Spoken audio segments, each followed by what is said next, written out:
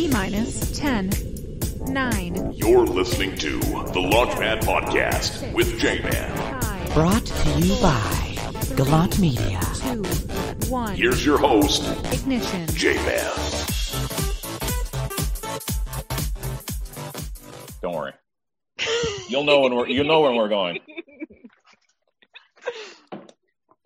And thanks again for joining me for another Launchpad podcast. My name is J-Man. If you have not done already, head over to the launchpadpodcast.com. That's where you can catch all episodes. You can also score yourself some sweet merch. And if you have not subscribed at YouTube, please do so for clips at youtube.com/jmanisalive. Now, I'm incredibly happy to have this lady on the program. We're going to celebrate Black History Month and talk about a whole bunch of cool things. She's a former TED Talk presenter. She's also a commander in the Royal Canadian Navy and also voted one of Canada's top 100 most powerful females. That is quite the award. Wow. And she is also a brand new mom, Kelly Williamson, right here on the Launchpad podcast. How you doing? Hey, J-Man, I am awesome. Thank you so much for having me. I'm super stoked. And it's so good to see you again. I know we kind of saw each other, I guess, last year at our high school reunion. That was awesome. And we've bumped into each other a few times around the nation's capital, but it's awesome to be here. So thank you so much. No problem. I feel like I should salute. Is that a good salute right there? Boom. That's beautiful. Love it. Really? All right. Yeah. Awesome. Well, I'm among a higher ranking officer right here. So this is quite the stuff. So the things that we're going to cover right here would be leadership, number one, because that is huge and that is a big part of what you do within the forces. I also do want to talk about Black History Month. And, you know, we're both biracial individuals, if people haven't figured it out already. And some of the stories that we have to share in regards to being biracial, it's really an interesting place to be racially. For sure. And then, of course, I want to be able to touch on you being a female in a male-dominated industry and some of the obstacles that maybe you had to overcome that we can kind of share as a blueprint to maybe have other women not have to go through the same things. Absolutely. Yeah, no, I'm really excited. Okay. So first off, what's it like being a mom? It is intense and insane, and I don't think I truly appreciated what I was in for until that little package of joy arrived. You know, in the weeks leading up to it, everybody said, get as much sleep as you can now. True. Great advice. And the first 3 weeks, you know, despite sort of being in the Navy, working, doing crazy things, deploying halfway around the world and living in super austere conditions, nothing quite prepares you Really, for being a mom. Yeah, no, for sure. The first month was overwhelming. But you know, I've got a great spouse and partner, my husband, John. He's fabulous, and we've kind of figured it out. I think also having a baby in a pandemic where your families are separated added a bit of layer of intensity and complexity to trying to figure out being a new parent. But you know what? As the months and weeks sort of rolled on, she's lovely. She has turned into a smiley little bundle of joy. I had her in her jumperoo this morning, trying to play some soca music just to see if it would get her a little more into it. So it's fun. Right. Fun. And her name? Oh, her name is Charlotte Tessa Abigail Williamson. Wow. There we go. Yeah. You squeezed it all in there. That's good. Yeah. Now, I want to talk about your deployments. Yeah. So you were part of a disaster assistance response team, and Correct. You've been all over the world and some pretty destitute places as well. Now, when you were in Haiti, was that during the earthquake? It was right after the earthquake in Haiti in 2010. And it was like probably the most life-changing experience in my life up until that point. It was phenomenal.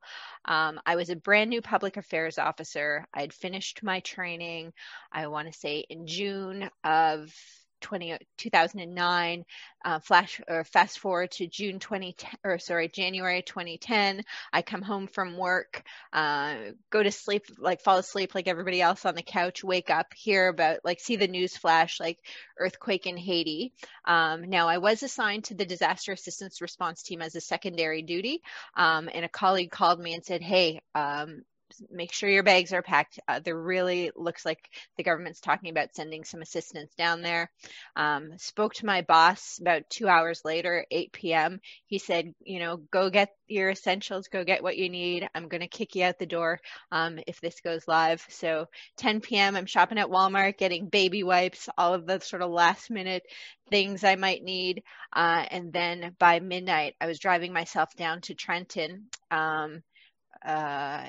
Waited there for a couple of days, but eventually fairly rapidly got kicked out the door with the first wave of the disaster assistance response team to Haiti. Yeah. So let me just fast forward to present moment, and I'm not going to keep on going back here. Yeah. But I'm very curious, having an experience like that, which we'll elaborate on, how much did that shape you in regards to the mother you are today? Ooh, a ton. I want to say Haiti just really teaches you Haiti taught me to be a creative problem solver because really dropped in the middle of nowhere, not a ton of resources initially, and you had to get creative to get the job done. Taught me about the importance about building relationships, and with a little kiddo, it's all about taking things in stride. And so I think, again, kids sort of like add this new, you don't really know how much they're going to change your life until they're here. And that's the same thing. And if I can give advice to any sort of new or expectant parents, go with the flow.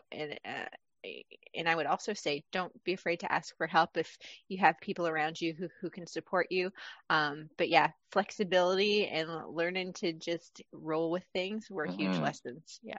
Right. And being able to adjust, right, and persevere. There's also some leadership to that. I mean, it's okay to ask for help. There's nothing wrong with that whatsoever. Yeah. But also being able to take a situation, adjust properly, react, and then accomplish a goal. Yeah. And that is obviously something that you had to be really good at when you were overseas, Haiti, for instance, in this particular case. Yeah, in that particular case, so I had a great boss who was a mentor at that time, and I remember he said, "Don't bring me problems, bring me solutions," and that sort of really kind of helped shape my approach to both my jobs as a public affairs officer.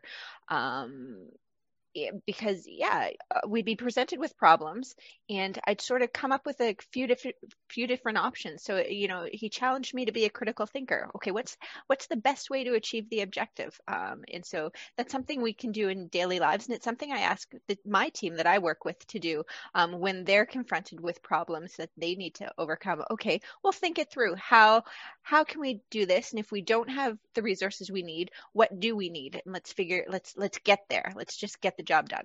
Right. And what would you say would be the number one mistake people make in a leadership role? Oh, dude. You know what? Just being afraid to fail. You know what? Right. You just own the problem, own the situation, and go for it. And unfortunately, sometimes we will fail, but you learn so much more from failure sometimes than you do from succeeding. The key is to just not make the same mistake over and over and over again. Right.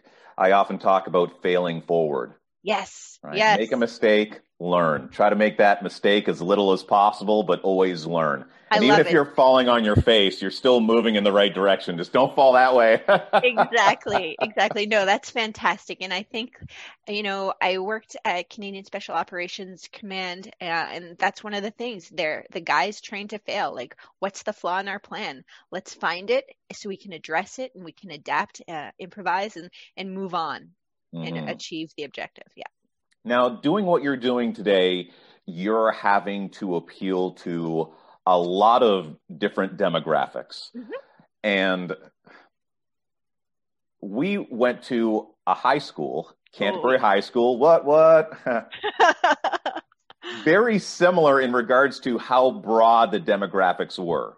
Not only in just age of children from, 14 to 19, but there were dance programs. Yep. There were visual programs. There were the literary programs. And then we also had some kids that were openly gay back in what year is this? I know. When that wasn't the thing, and different races and the jocks. and yet everybody seemed to get along. Yeah. How much do you find that high school influence prepped you for the role that you're in today? You know what? Probably quite a lot. And I think, so first of all, like, I think no discussion about Canterbury is complete without sending a huge shout out to Ross the boss and his amazing Yes. team of like guidance counselors and teachers, Right. because they set great examples for us. They taught us to embrace our individuality and what we brought to the table. And I think, with the healthy dose of discipline, right? So not unlike the military, but we all got along, and we all could appreciate what each other brought to the table, in that community. And so I think it's super important, and it's something we see the military trying to do more and more. Since our operations in Afghanistan in 2011, I think the Canadian Armed Forces has seen the importance of bringing diverse views and opinions and people from underrepresented communities to the table when we do planning and when we deploy overseas. It's something I saw in Haiti and again in Nepal. We brought reservists from the Canadian Armed Forces from Haitian and Nepalese backgrounds on those 2 deployments with us, and they helped us forge stronger and closer ties with the communities we were helped to send. Therefore, we could tailor the aid Canada was giving to the specific needs a little bit better than if we had sort of just gone there with our Canadian opinion of what was needed without really engaging with stakeholders and community leaders. And I think on another side, rather than just talking to those people in formal positions of power, it taught us to actually go speak to underrepresented voices in those communities as well. So we got a more nuanced appreciation of what the needs are and what the geopolitical context was, in the various regions where we were sent to help. So again, not unlike Canterbury, having an appreciation for everything the jocks, the artists, the dancers, the writers did just made the team that much stronger and the community that much more vibrant. And that's what we're sort of heading towards in the Canadian Forces. Oh, that's fantastic. So I guess in essence, what you were also trying to do was build leaders when you're there as well. So building leaders to lead, and then you can remove yourself from that process. Yeah, and I think one of the I guess most important lessons I've learned is the successfulness of a team, like remove the leader and see how the team gets along. And a truly successful team is a team that can lead itself or can carry on with the mission when any one person is sort of removed. Oh, that's a very good answer. It's a good insight. Leadership is key, for sure. Now, being a female in a leadership position, in a male-dominated occupation, the military, what's that like? Did you ever find at any point in time that maybe you weren't given the same amount of respect? Now, I know this is something you're still doing now. You're not a retired military personnel. I'm not looking to throw anyone under the bus. But I mean, there had to be somewhere along the way where you thought that maybe you had to fight, scrape, and crawl a little bit harder than the next person to achieve your ultimate goal. Yeah, I think so. So look, the first half of my career, I was a naval warfare officer, on board Her Majesty's Canadian ship Algonquin and then Vancouver, and that is it's a very demanding job. So those are the primary leaders on board Canada's warships. They lead the watch on deck. They're responsible for the safety and security of 200 of their shipmates, and they have to become proficient in several warfare areas so that if they ever are in a conflict, they can defend and fight the ship appropriately. And along with that came, at the time, I think, a very prescriptive idea of what a good leader was. And a good leader wasn't necessarily a bubbly, feminine energy. It was a hard charging, ball breaking, get her done type of role. And I want to say, like back in the day, some of the things I brought to the table weren't necessarily embraced as typical leadership. And I remember back in the day, so I tried to adapt to what was perceived as that that ideal leadership standard. And I really didn't like the person I was becoming because I found like I was becoming sarcastic and sharp and hard-edged. And while I think we should always adapt our personality and adapt our leadership style, I didn't sort of like the general feel that I was left with.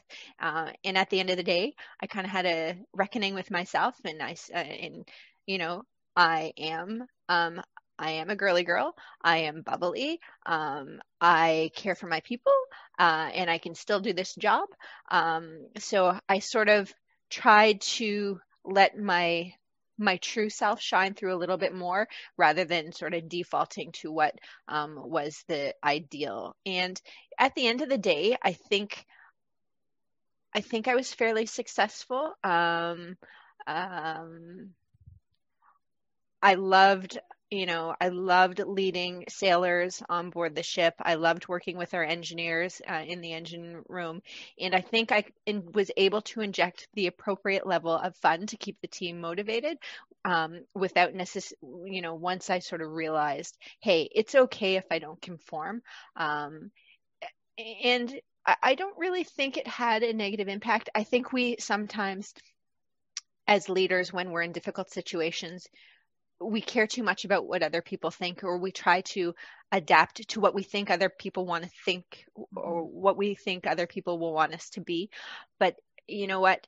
Know who you are and know your strengths, and then lean on those strengths. And I think you can achieve what you set out to be in a fairly successful manner. Did I have to, I think there was a time when I thought I had to work 110%, just a little bit harder to get the same recognition a male colleague would have got. But again, this is sort of a philosophical debate. Is that my perception, or is that how things really were? I'm not sure. Mm-hmm. Yeah. Right. Thoughts. They're just things. Exactly. Are they real? We don't know.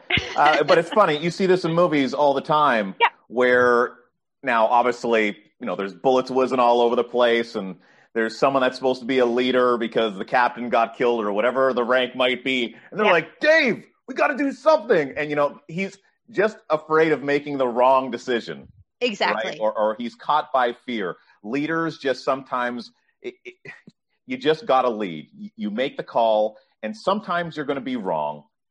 And realizing that's okay. But at the same time, you have to be in an environment to where it's okay to fail. Yes. It sounds like you were very fortunate that you had a mentor that allowed you that room to fail. I did. And you know what? Both of the ship's companies that I worked with were phenomenal. We had our problems. Yes. Were there were there more serious problems? Perhaps, but you know what? We were in a permissive environment where the commanding officers and the leadership command team and the other officers and non-commissioned officers, everybody sort of like realized we were a team and we needed to get it done. We needed to get our jobs done together. Yeah. And what's a pitfall that maybe a woman could easily slip into? Yeah. So you could offer some advice as to not. I think there might be a couple. One is thinking you have to conform to some sort of ideal. Again, recognize what you bring to the table and embrace it. And I think people will appreciate that authenticity rather than you feeling obligated. That being said, you know what? Dedicate yourself to continuous professional development. Learn your profession or learn your trade, and continue to learn just so you can keep excelling and pushing the boundaries on what your core knowledge and competencies are. And then I would also say, avoid, don't allow yourself to be stereotyped. And what stereotype would that be? The male stereotype of what a woman is? Like she's weak, she's not strong? Yeah, it could be both. It could be, there are a couple stereotypes you could probably fall in. One would be that one. And then in which case, just go out there and show them what you got and show them what you can do. That was one of the fun, it's sort of a double-edged sword, but it was one of the fun things I know when I was the above water warfare director on Vancouver. And we were doing our warfare training.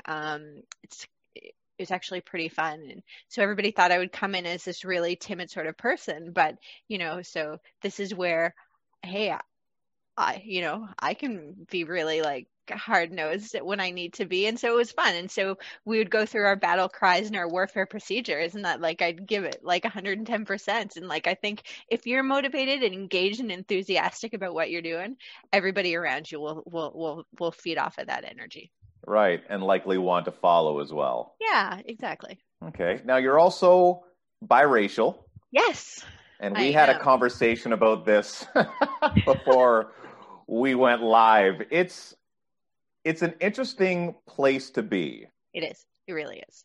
And so how has that played into your role today? Now, obviously, you've played an international role. I'd have to think that being biracial would be a benefit, but has there ever been a time as well, and you can touch on both, where it's been a detriment to where it did not serve you? So I don't think it's ever been a detriment, because for me it's who I am. I think, so my dad's from Trinidad and Tobago. He immigrated first to the UK, and then he came to Canada in the late 60s. And so what Dad and like his sort of cohort of friends, colleagues, fellow people from his diaspora or the Caribbean experienced is completely different from mine. But being sort of like biracial or multi-ethnic is interesting, because when you're growing up, you don't really necessarily feel welcomed or embraced by any one sort of group. But you know what? The last 5 to 10 years, I've actually loved it a lot, because now this is an experience. So one of my favorite TV programs is Parks and Recreation. And Rashida Jones is one of the actresses. She plays a nurse called Anne, and she's biracial as well. And it's really funny. So Leslie Knope is her best friend, and she calls her racially ambiguous best friend.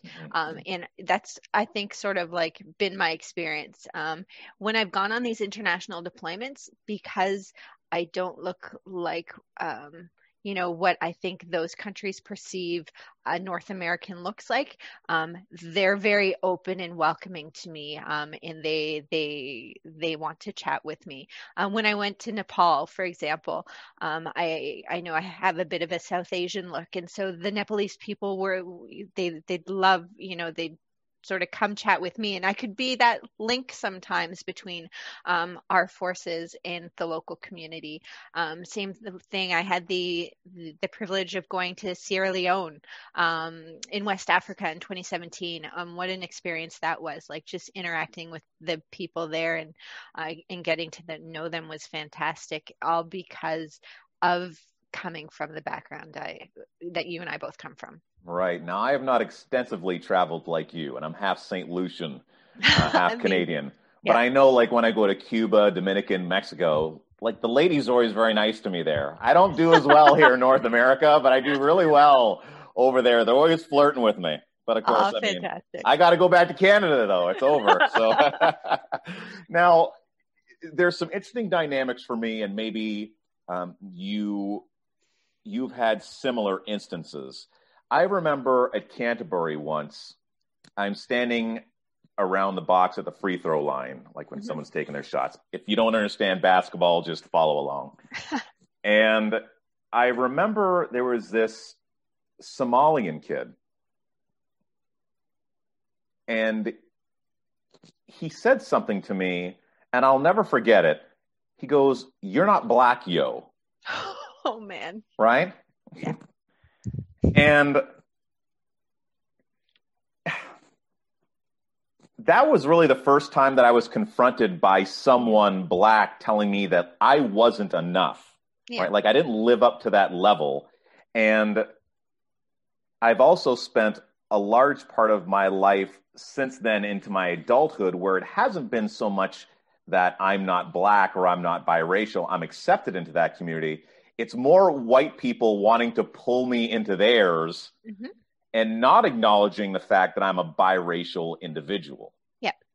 Yeah, and so I think I can relate to both of those experiences. So one as a young girl, so I want to say probably like grade 3 or grade 4, I remember having a bit of the same sort of experience with a girl in my neighborhood who didn't think I was black enough or who wanted so I got the names like Zebra and Oreo. Mm. And so as a little person, that stays with you. But then as an adult, I have had sort of the opposite as well, where, oh, I'm not necessarily black or brown enough for people from a dominantly Caucasian population. So it's an uncomfortable and interesting place to be in. But I think it also makes you appreciate what people from Black, Indigenous, and other underrepresented communities go through. And it sort of helps. I think it makes you more compassionate for what other people might experience in their lives. And B, I think it can help you be a voice for helping highlight some of their stories or their issues. Mm-hmm. I used to draw myself as a child with a brown marker or a brown crayon, like dark. Yeah. I identified very much with being a person of color. Mm-hmm. And maybe it's because my mother was, but you're saying your father was black, correct? That's right. Yeah. And do you identify more with your mother or your father? And were you the same? Did you draw yourself some? I know some biracial children that use like a pink. They've drawn themselves pink. They don't acknowledge their blackness as much. Yeah, so you know what? Like, it's really interesting. I have sort of two memories. I think so. My parents got divorced when I was pretty young. So, and I was raised by my mom. So, I tend to think of myself as uh, or like her family's Germanic, sort of Dutch heritage and culture is what I was raised with. But I also have like profound memories working with my dad, doing projects on Trinidad and Tobago, and being super proud, that the steel pan was was invented there. And we used to have this bag from Trinidad that my mom always carried. It listed all the amazing things that came from Trinidad in the 60s and 70s, and yeah, I used to be obsessed about like going to Trinidad. So it was like an amazing experience when I got to go there and meet my family when I was 12 years old. And so, you know what? I don't recall ever what I sort of colored myself with. I do though remember, there were no dolls that looked like me, and it's a small thing, and I think we've corrected that. But so I had Barbies, and they were all sort of blonde, and I was so excited when they came out with the black Barbie, like Barbie's friend, and she had curly hair. And it sounds like something really trivial, but it comes down to that issue of representation. And so little girls need to know that they're okay. And yeah, you don't need to, this sort of goes back to, you don't need to conform to this style of leadership. Well, this is not necessarily a style of beauty you need to conform to. Like, we need to show representation. So little girls and little boys from those, BIPOC communities know they're okay and know they're going to be accepted. Right. I have some friends that are in biracial relationships. Mm-hmm. You are as well. Yeah. And one of my friends, his son, calls himself Golden. He says, I'm Golden. And I think that's great. And his wife, even though she's quite dark, she considers herself to be brown. Mm-hmm. Right? Now, some people will look at that as just being like, that's fine. She can be whatever she wants to be. Other people would look at that as potentially not being proud of one's blackness. Mm-hmm. And now you're obviously going to have you do have a biracial child. Yep. So how do you plan on parenting moving forward based on that? Is that going to play a large role? Is it going to play a medium role? And the things that you just spoke of in regards to having dolls that looked like you, is that now something that is important for you as a parent? Yeah, absolutely. And I think the way I think it's going to, I'm not going to be preoccupied by it, but it's really important to me that Charlotte spends time with my dad and gets to know that part of her ancestry, in addition to her Canadian and Dutch and Germanic and British side.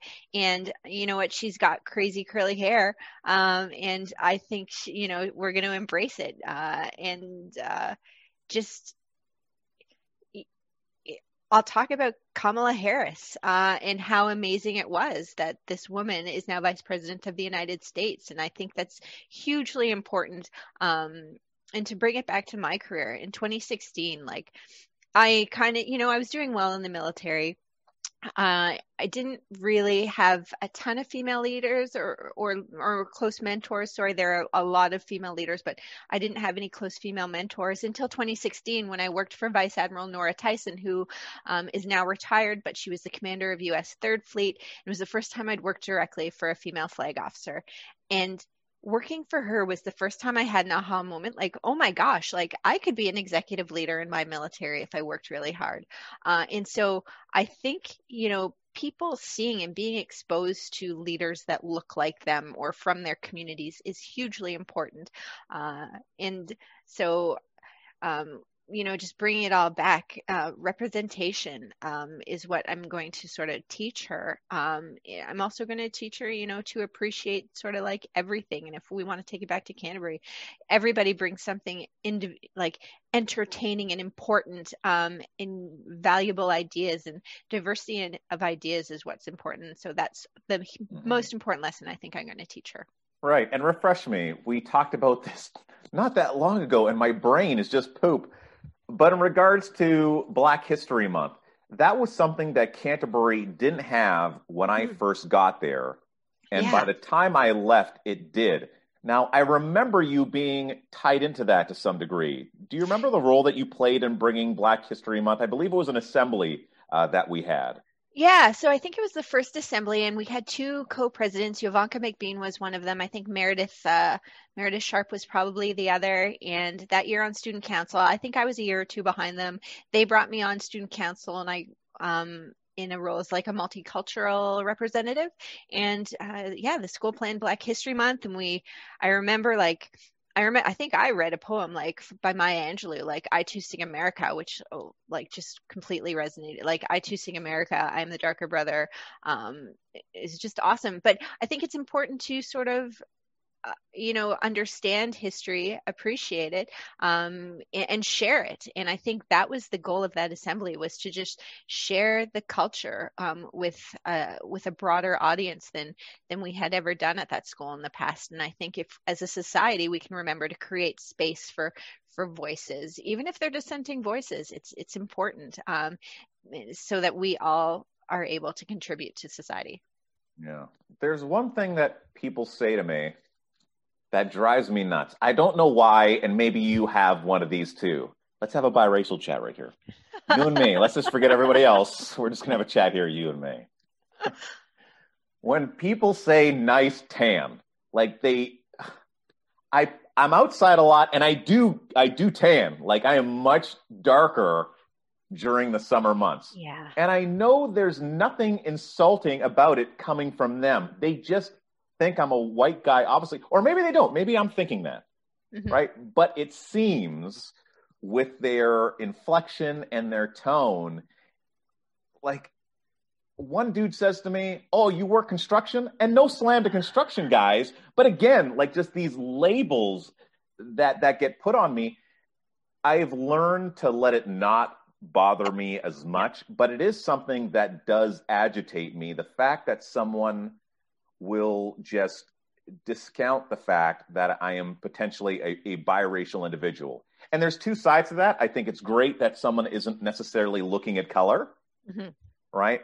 Yeah. And then on the flip side, I guess there's the tiny bit of ignorance that just maybe ask me a little bit of a different question, like what's your background? Yeah, for sure. I think I've been in those situations too, and I get a little bit uncomfortable, and I'm like, but and I always say, oh, thanks very much. But a Right. part of me wants to say, but the tan's natural. Right. I don't let it bother me though. I think like you know what, 99.9% of human beings are awesome, and they're just trying to be nice. But it is true. Why do we have to sort of go that route when it can be a much broader conversation? Yeah. You're right. They're just trying to be nice. Yeah. It's a very diplomatic answer. That's good. That's safe. That's safe, and I appreciate it. Now, as you had mentioned previously, you being biracial most definitely has had its advantages Yeah. when you're overseas. Yeah. And you have a TED Talk underneath your belt, Mhm. and I'm assuming there's a tie-in there somewhere in regards to your efforts, and I mean obviously that playing a positive role in those efforts. Right. So look, the TED Talk came about through the Canada's Top 100, and the organizers of the TED Talk that I gave, they were showcasing like female leaders who show up. And what I wanted, and they asked me to talk about my experience in the military because a lot of people don't know about the military. And so my goal was to, yes, talk about things, but I didn't want to talk about things people thought they knew about the military. I wanted to challenge people's perceptions on what the military is, who's in the military, and to just show that the military is striving to be a reflection of Canadian society. It's striving to attract soldiers, sailors, and aviators from underrepresented groups and, mainstream groups as well. And if we're able to successfully do that, we're better able to serve Canada. We're better able to represent the values of Canada, both at home and abroad. And I think, again, as a theme that's been running through our chat, it makes us better, stronger, more creative, and more agile thinkers. Mm-hmm. Mm-hmm. And I also want to talk about something you just referenced on. You went over it quickly. Oh, yeah, the top 100. Because, maybe people are tuning in late because I do broadcast this on a watch party. It's not just going to be someone watching from beginning to end. Mm-hmm. Hopefully they go back and check it out at thelaunchpadpodcast.com. But Kelly was voted one of Canada's top 100 most powerful females. And I can't even imagine me being top 100 for anything, like nothing. I don't even I can't even fathom what that would be. What a high honor to receive. How did that come about? Yeah. So look, 2017, I was doing a lot of work at the strategic level, helping strategic leaders communicate on what the Canadian Forces was doing overseas. And one of my superiors nominated me and an assistant deputy minister. He seconded the nomination, and I was sort of aware of it, but then wanted to forget about it because didn't think there was any chance that that anything would come of it. And then my mind was blown when I actually made the list. And it's the Women's Executive Network, and their goal is to just shine a light on women across Canada. Every year there's a new top 100 list that comes out, and these are women who are making significant contributions in their field. So the trades, chief executive officers, corporate leaders, government leaders, young leaders, and it's just such an honor. But to be quite honest, there's so many outstanding leaders, men and women in the Canadian Armed Forces, that I would say that the honor is something I'd love to I share with all of them, because there are so many people doing so many amazing things each and every day. Mm-hmm. And who would be the number one female mentor for you, or a number one female that you look up to? or that you Oh, looked up to, like growing up? yeah. Okay, so no conversation about female mentors. So my mom, who is amazing, and just like, you know, I played volleyball early in my career in the military, and there is a team of about 10 women from Frances Allen, Heidi Twellman, Monique Falker, Karen Leviole. There were just so many women who very early in my career were such great friends and excellent role models. And then, of course, Vice Admiral Tyson, she might not know it, but just having that opportunity to see a woman lead a multinational task force. I briefed her every day, so I was in a lot of meetings with her. Just really showed me, what it takes and the confidence, and she led with humor and class, and she just set a great example, and that's something I'll carry through with me, and it's something I try to do every day. But beyond that, I've had a ton of amazing male mentors as well, and just really, thank them for being champions and advocates, and helping sort of create the space where I could do my thing. Mm-hmm. Okay. And maybe dispel Mhm. a misconception that somebody might have in regards to being in the armed forces. That we're all sort of like square robots. I think that's probably the biggest thing. Like you see people in uniform and you don't think they're necessarily like creative people, but they're amazing musicians, they're talented artists, they're writers, they're people who care deeply and passionately about their communities and about the country, and they're not blank wheels in a cog that don't think critically, that don't care about their community. These are people who care about people around them. Mm-hmm. And the number one reason why somebody should enlist, if they're maybe even dancing with the idea. Oh my goodness. For me, I would say it's the opportunity to travel around the world and to make a difference. And just, whether you're deployed on an operation in Central Europe, whether you're lucky enough to, jump on a Navy warship and do an operational deployment to Asia Pacific, whether you're on the disaster assistance response team and provide humanitarian aid in a country overseas. There are so many incredible personal and professional lessons that will come from that, that I think it will only build your character, and you can do it for a little time or you can do it for a long time.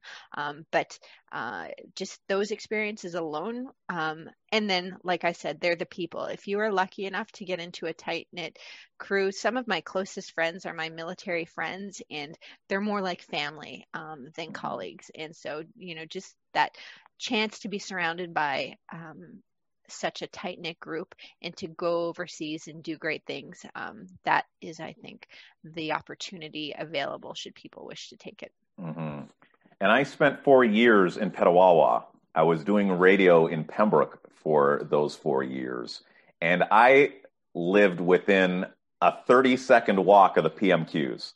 Yeah. And I got to play softball with military personnel. Awesome. They became my friends. And when there's a fallen soldier, I never felt that here in Ottawa. It wasn't so much a thing. It gets lost in the headlines, opposed to when something like that happens in a military community. Mm-hmm. It's big. Yeah. And I'm really fortunate that I had the opportunity to live there and live that life. I was really flattered when I was asked to, and I'm not sure if you remember this, there was a Red Friday movement, and it started in Pembroke, Petawawa, and I got to MC that festival there that they Awesome. had to kind of like launch the whole thing. And it's by far what I consider to be my greatest accomplishments. And I say all this not to impress anybody, but to impress upon the importance and the appreciation that I have for the military, for all different veins and branches, and to tell you deeply from the bottom of my heart that I appreciate your service and everything that you servicemen and servicewomen do for our country. Yeah, that's awesome. And let's not forget about families too, because you know what, the families give so much as well. When soldiers, sailors, aviators deploy overseas, families are at home trying, keeping it all together, continuing to engage in the community, and their strength, their love and support really enable our CF members to get out there and to do some pretty incredible stuff, and they're part of the team. And so those families just are incredible as well, and the sacrifices they're often called on to make above and beyond. So yeah. All right.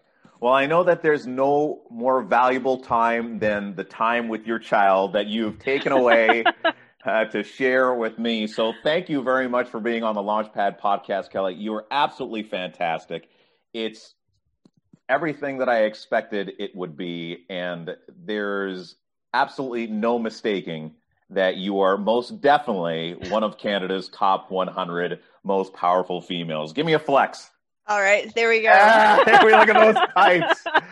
All right, so again, if you like the content, you appreciate it, head over to youtube.com/jmanisalive and subscribe and catch all episodes at thelaunchpadpodcast.com. You take care, be well, and love simply because you can.